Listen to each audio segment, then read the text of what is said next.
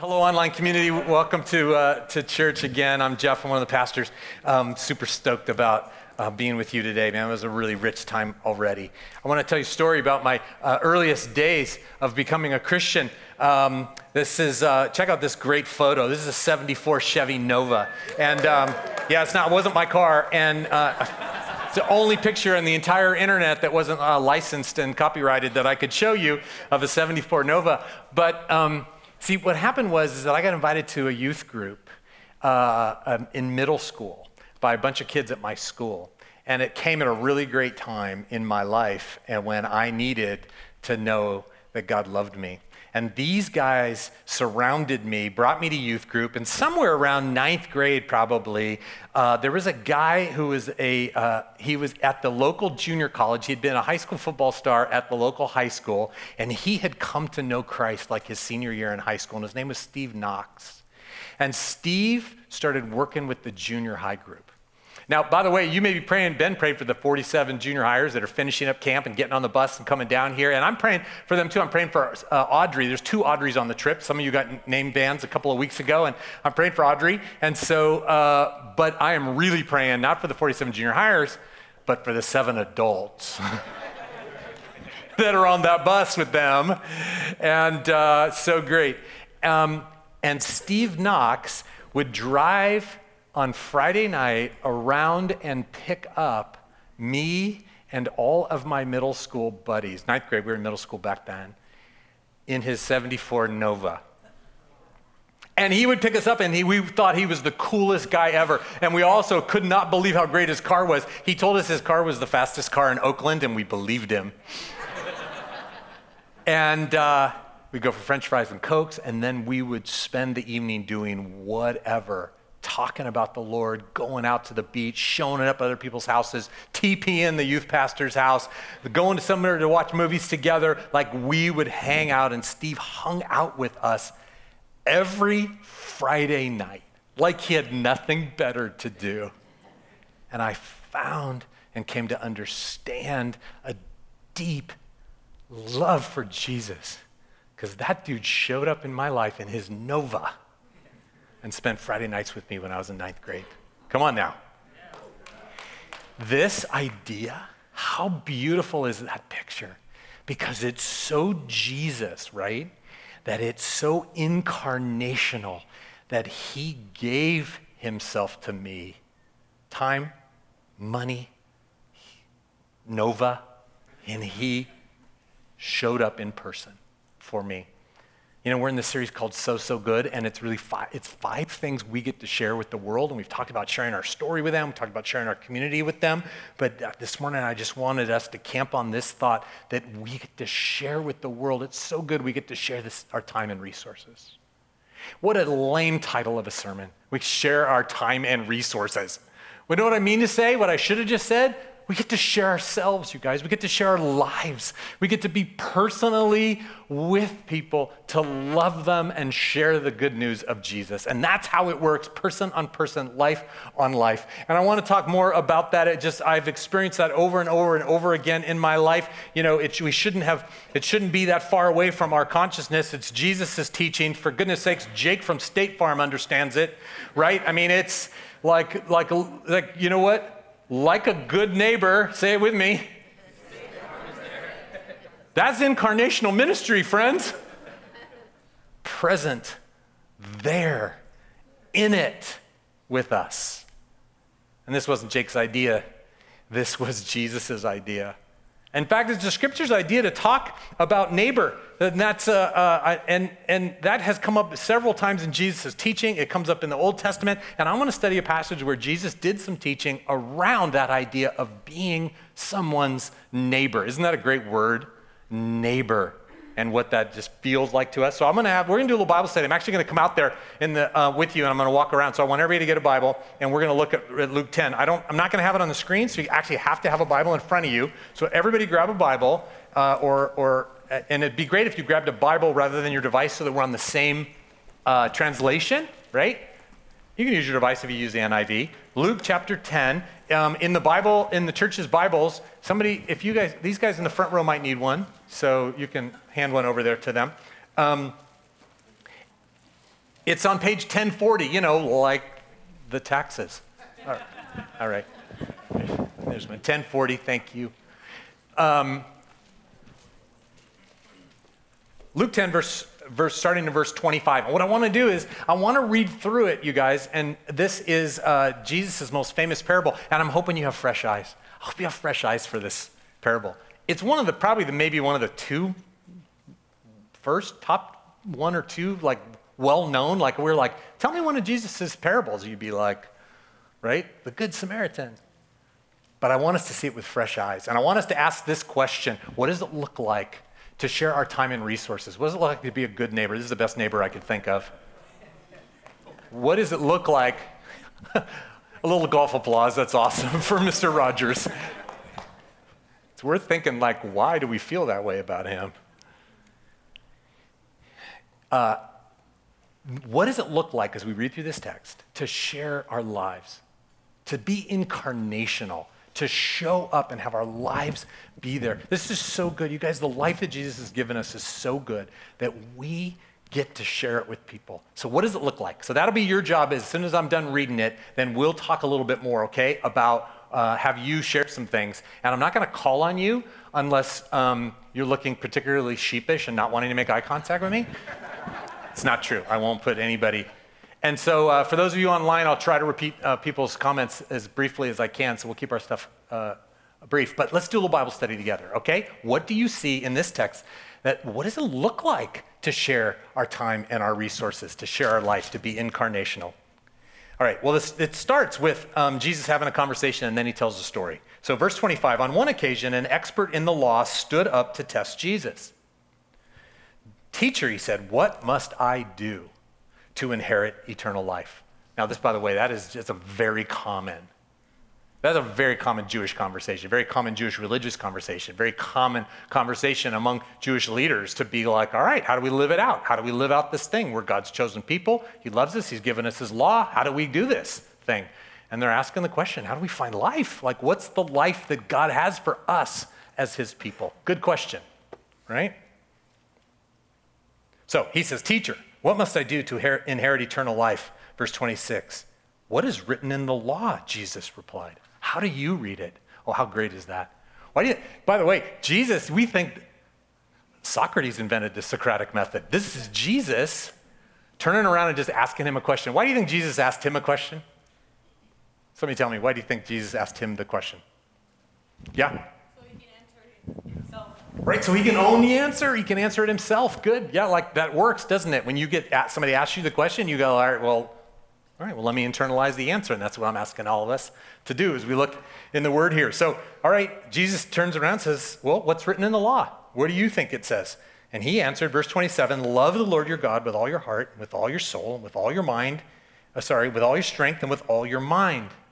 And love your neighbor as yourself. Now that sounds familiar to you, doesn't it? Right? That's been in the scriptures. Jesus said it in two other places. That would have been an extra credit question, what's different between this time and the other times? The other times Jesus said it, people said, what's the most important thing? What should we do? And Jesus answered it. Here, Jesus goes, what do you think it says? And the guy answered it, which tells us that it's sort of the common Jewish knowledge, here's the summary of the deal.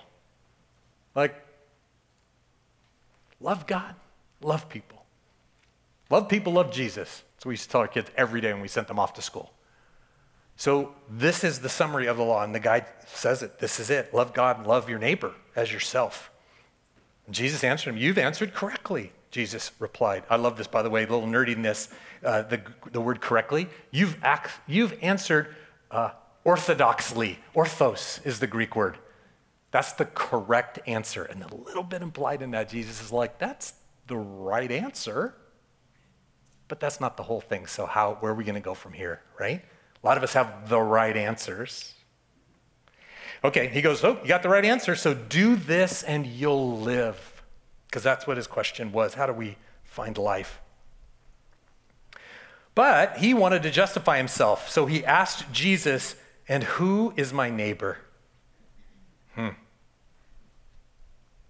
do you think he was doing there? Trying to limit who he had to help. Sorry?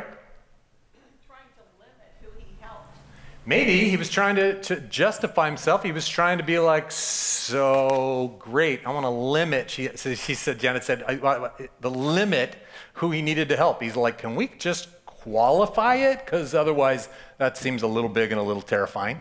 Yeah, that's probably what he was doing, right? It's not unlike us. We got the right answers, and then we're like, how do I live out that right answer, frankly, in sort of the least costly, easiest way that comes most naturally and won't be too hard or stretching for me? Yeah. He may also have been, it may be a positive thing here, he might have been saying, all right, I want to do that. I want to justify myself. I want to do it right. So what do I do? So Jesus tells a story with this guy's longing for life and goes, all right, who's the neighbor? Jesus goes, okay, I'm going to tell you who the neighbor is. And he tells this story. And this is where you're going to come back to me and go, what does it look like for us to give our lives, share our lives with people, our time and our resources? Verse 30, a man was going down from Jerusalem to Jericho, and he was attacked by robbers. They stripped him of his clothes, beat him, and went away, leaving him half dead. A priest happened to be going down the same road, and when he saw the man, he passed by on the other side. So too a Levite, when he came to the place and saw him, passed by on the other side. But a Samaritan, as he traveled, all right, wait, we're going to have to say that. Many of you know about Samaritans. It's priests, Levites, you've heard that language. These are religious leaders. The priests, they governed over all the services of the temple, in particular the sacrifices. The Levites, they were assistants, they were the helpers. They helped make all the ministry in the temple happen. So these are this is a pastor and associate pastor, came by. And then the Samaritan came by. You can go way down this road, Google it, look on your Bible with color on every page, but a Samaritan was not a full Jew. A Samaritan were people that lived differently from the Jews. They believed differently from the Jews. There was a racist thing going on, and the Jewish people were at odds with the Samaritans, and the Samaritans were at odds with the Jews. We know this from lots of other places in the text. So now Jesus is telling the story. He's like, great, religious leader, who's my neighbor? And he's telling a story. Oh, the religious guy walked by, didn't do anything. The other religious guy walked by and didn't do anything, and then a Samaritan showed up. Can you imagine the crowd? They're like, what's he going to say? Okay. So that's all we need to know about Samaritans for today's purposes. But so as he traveled, so a Samaritan came by, and as he traveled, came where the man was. And when he saw him, he took pity on him. He went to him and bandaged his wounds, pouring oil and wine. And then he put the man on his own donkey and brought him to an inn and took care of him. The next day he took out 2 denarii and gave them to the innkeeper. Look after him, he said, and when I return, I will reimburse you for any extra expense you may have. Which of these 3 do you think was a neighbor to the man who fell into the hands of robbers?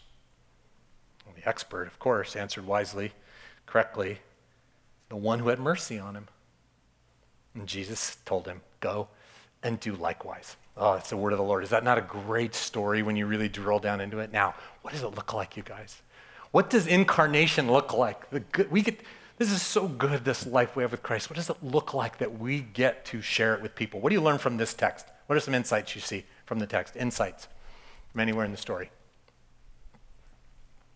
Yeah. I think what it means by just because you think you believe in God doesn't mean actively pursuing Him, pursuing these people. Great. She said, it's just like you act like you believe in God. You're not necessarily doing it or acting it out. I mean, just like you say you believe in God, you're not necessarily acting it out and doing his kingdom work. Thank you. That's good. Yeah. What else do you see in this text? Yeah, Emily. So remember how in the 90s there was the saying, what would Jesus do? In the 90s, yeah. Yeah, well, I don't know. I think it was the 90s. I kind of watched it on TV. What would Jesus do? Yeah. But anyway, it's kind of that. So what would Jesus do in every situation? So even if it's a person that you wouldn't necessarily connect with or interact with or liked, or that person was your enemy, kind of like love your enemy. Yeah. So just what the text just says is, what would Jesus do in the situation? Good. Let me repeat that. That's the answer to being a neighbor. Good. Let me repeat that. She said basically her summary, and she said it better than this. The answer to who's your neighbor is, what would Jesus do? And even if it's that person who you necessarily don't get along with or relate to, and love your enemy, that's Jesus' teaching. That's what we learn from the text. Yeah, what else do you see in the text? What words in the text jump out at you? What phrases, what truth? Yeah, Anthony. So when Jesus says, love your neighbor as yourself, I was thinking, we love ourselves so much. Yeah, we love ourselves. Please our own flesh, right? Yeah. As we become Christians, Christ takes that away from us. But I'm just saying, that's a really strong command. Love your neighbor as yourself. I mean, it's like our operating system is love yourself. Yeah, good. So we have to change our operating system. Good. So, and he basically was saying, it says, and it's an Old Testament verse the guy's quoting, Jesus taught it in other places, love your neighbor as yourself. So the defining quality of loving our neighbor is, I'm pretty good at loving myself, right? So what does that look like? And I actually don't end up loving myself, but that operating system needs to change, but that's the quality of it. Yeah, Matt. There seemed to be a lot of generosity from the Samaritan as well. Generosity. He gave oil and the wine and said, I will reimburse you forever, whatever you need, whatever he needs. I'm repeating that. A lot of generosity in this story. Oil, wine, whatever you need, generosity is a marker of it, man. Are you guys missing that in the text? Like, that is in there. Thank you, Matt. Yeah, Gigi.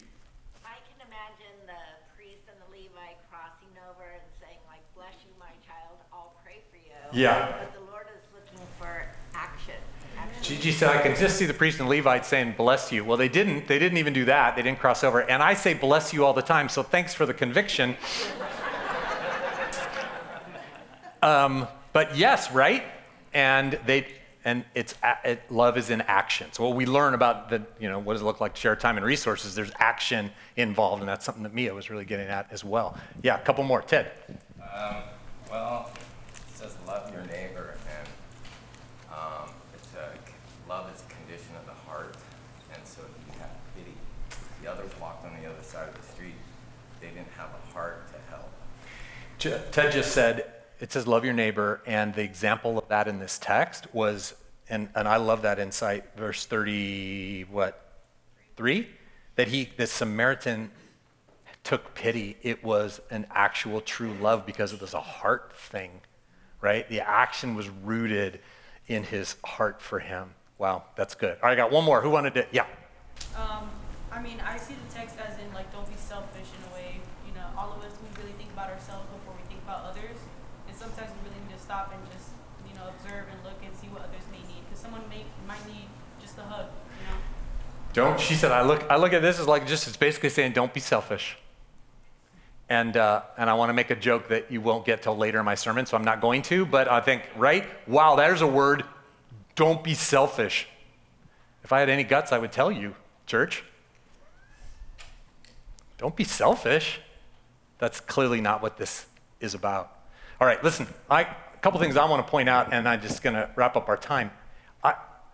When you look at the last couple of verses, before I even get to the last couple of verses, the text was, this guy said, whether for good or for mixed motivation or for just trying to get out of it, he's like, oh, the whole law is summed up in love God and love people. Well, who are the people I should love and how do I do that? He asks the question. Jesus sums it up by telling this question, this story, this parable. And so as we look at it, we're struck by it, right? All these things you guys just said.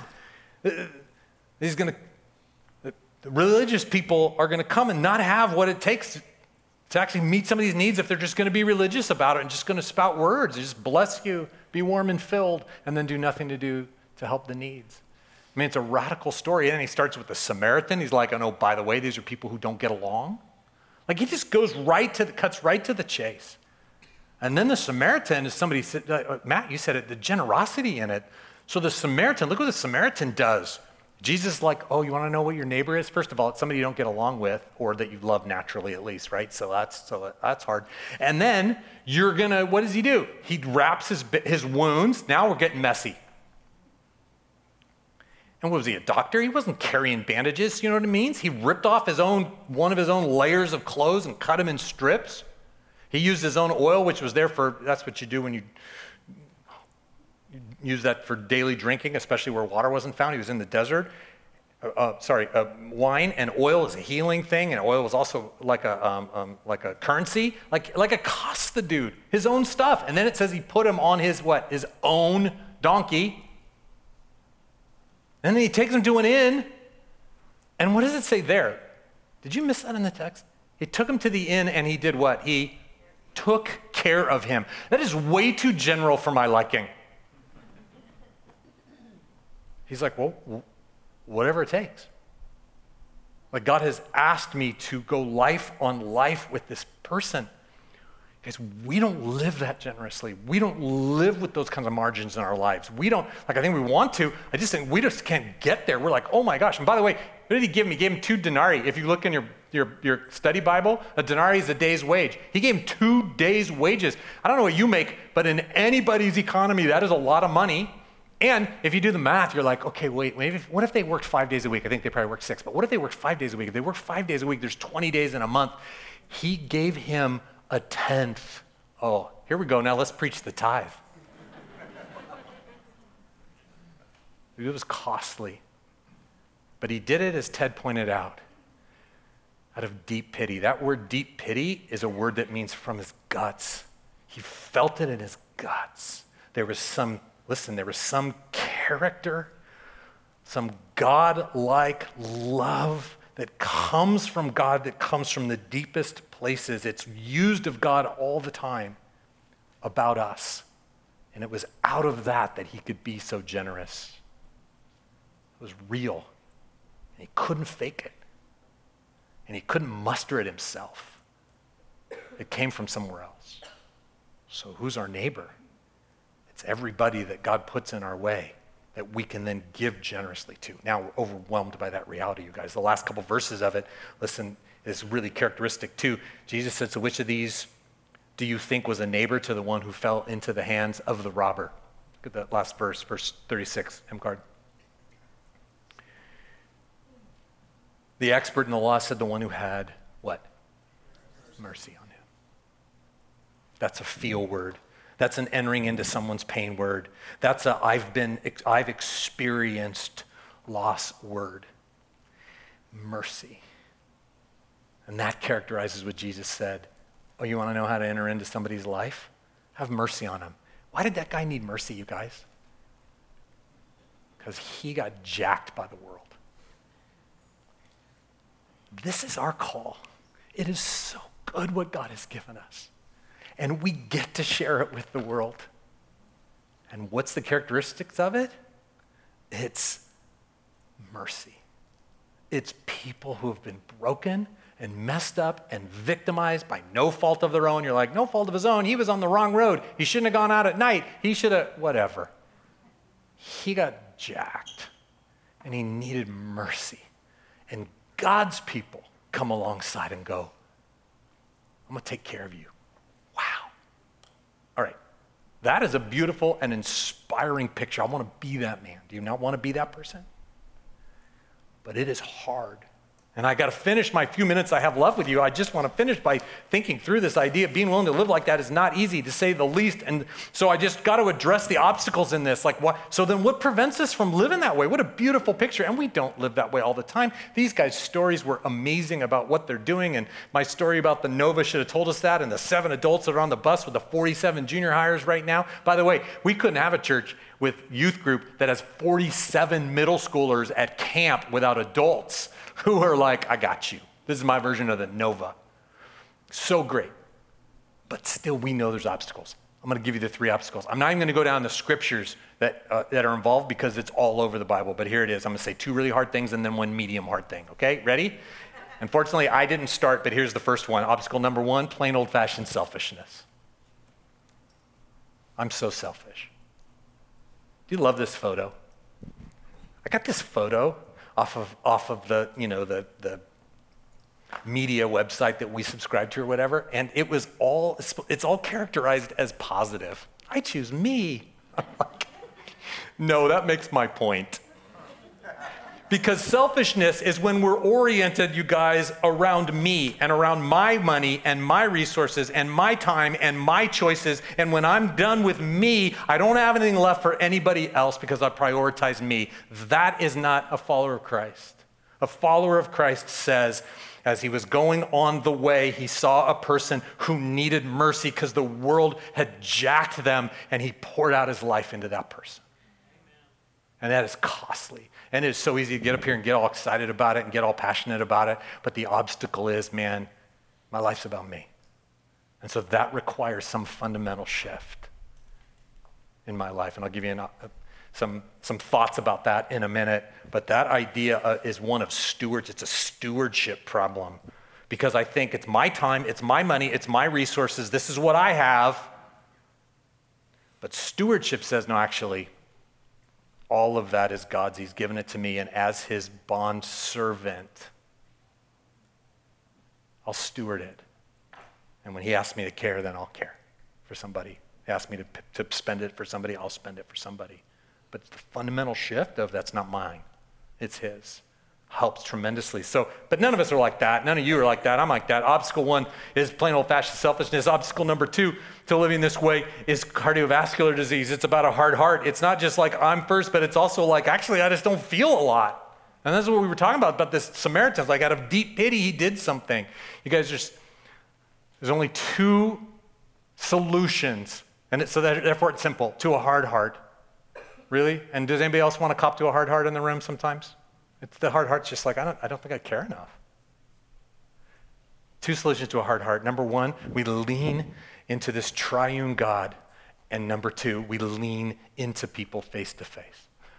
And both of those soften our hearts. You lean into the love of God and the grace of Jesus and the power of the Holy Spirit, you will be transformed to be more like him. That's what happens.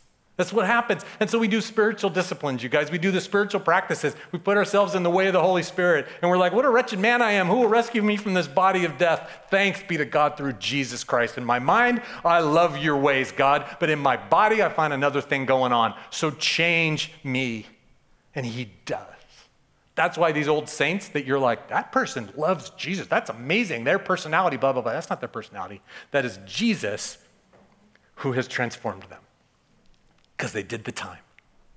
And they leaned into him. Lean into the Father, Son, Holy Spirit, and we're changed. Secondly, we lean into people. We lean in face to face into people. They came across our paths. We look at them in the eyes, and we feel deeply the way they have been jacked.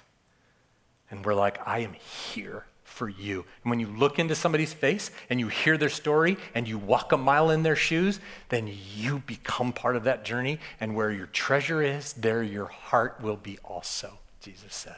Oh, come on. That's so good. All right, that's obstacle number two. But none of us are selfish and none of us have hard hearts, so that we can just move right on from those. The last thing is this is a solution. And band, why don't you guys come out because we want to finish.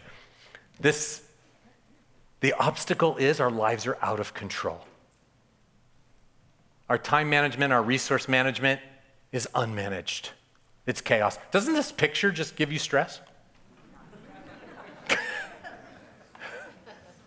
It's a picture of our lives. Our lives give us stress. Our lives are unmanaged. Our lives are out of control. And so when we say, I love this picture, I want to be the person, I wanted the religious people who went by and just ignored it. It was religious people like you guys, they were like, I got things to do. I got religious services to do. I got I've been working already. I've already been serving God in the temple. I'm going home down to Jericho, like whatever. Like they had all their stuff and we're like, I want to be the person who's like, I'm here. I'm going to stay 2 days with you in the inn and take care of you. Like that is crazy talk. We just think there's just impossible for us to live like that. And the reason we can't live like this, and this is what I was alluding to later, is we literally are out of control. There's no purpose. There's no direction. There's no self-discipline. There's no structure. There's no priorities. You guys, we're out of control. We're bouncing around from one good thing to the next mediocre thing to wasting time. And I'm saying right now, this is the third time. I'm going to show you this verse. It's the third time I've used it this year. And I'm preaching to myself from Ephesians. Listen, that be very careful how you live. It matters how you live. Not as unwise, but as wise, making the most of every opportunity because the world is jacking people. And if we don't have margins in our lives, just saying that word makes my heart calm down. Where we say, Lord, my life, my time, my money, I'm planning on having plenty of that to spare for whatever you have for me today, this week. Doesn't that sound sweet? And none of us somehow, We feel free because we feel like the world's going to be like, what are you doing? How come? Everybody wants to be busy. Are you busy? You're so busy. Everybody always comes up to me as a pastor. You're so busy. I'm like, I'm not busy. What do you want to do? Like I want to be that person more and more.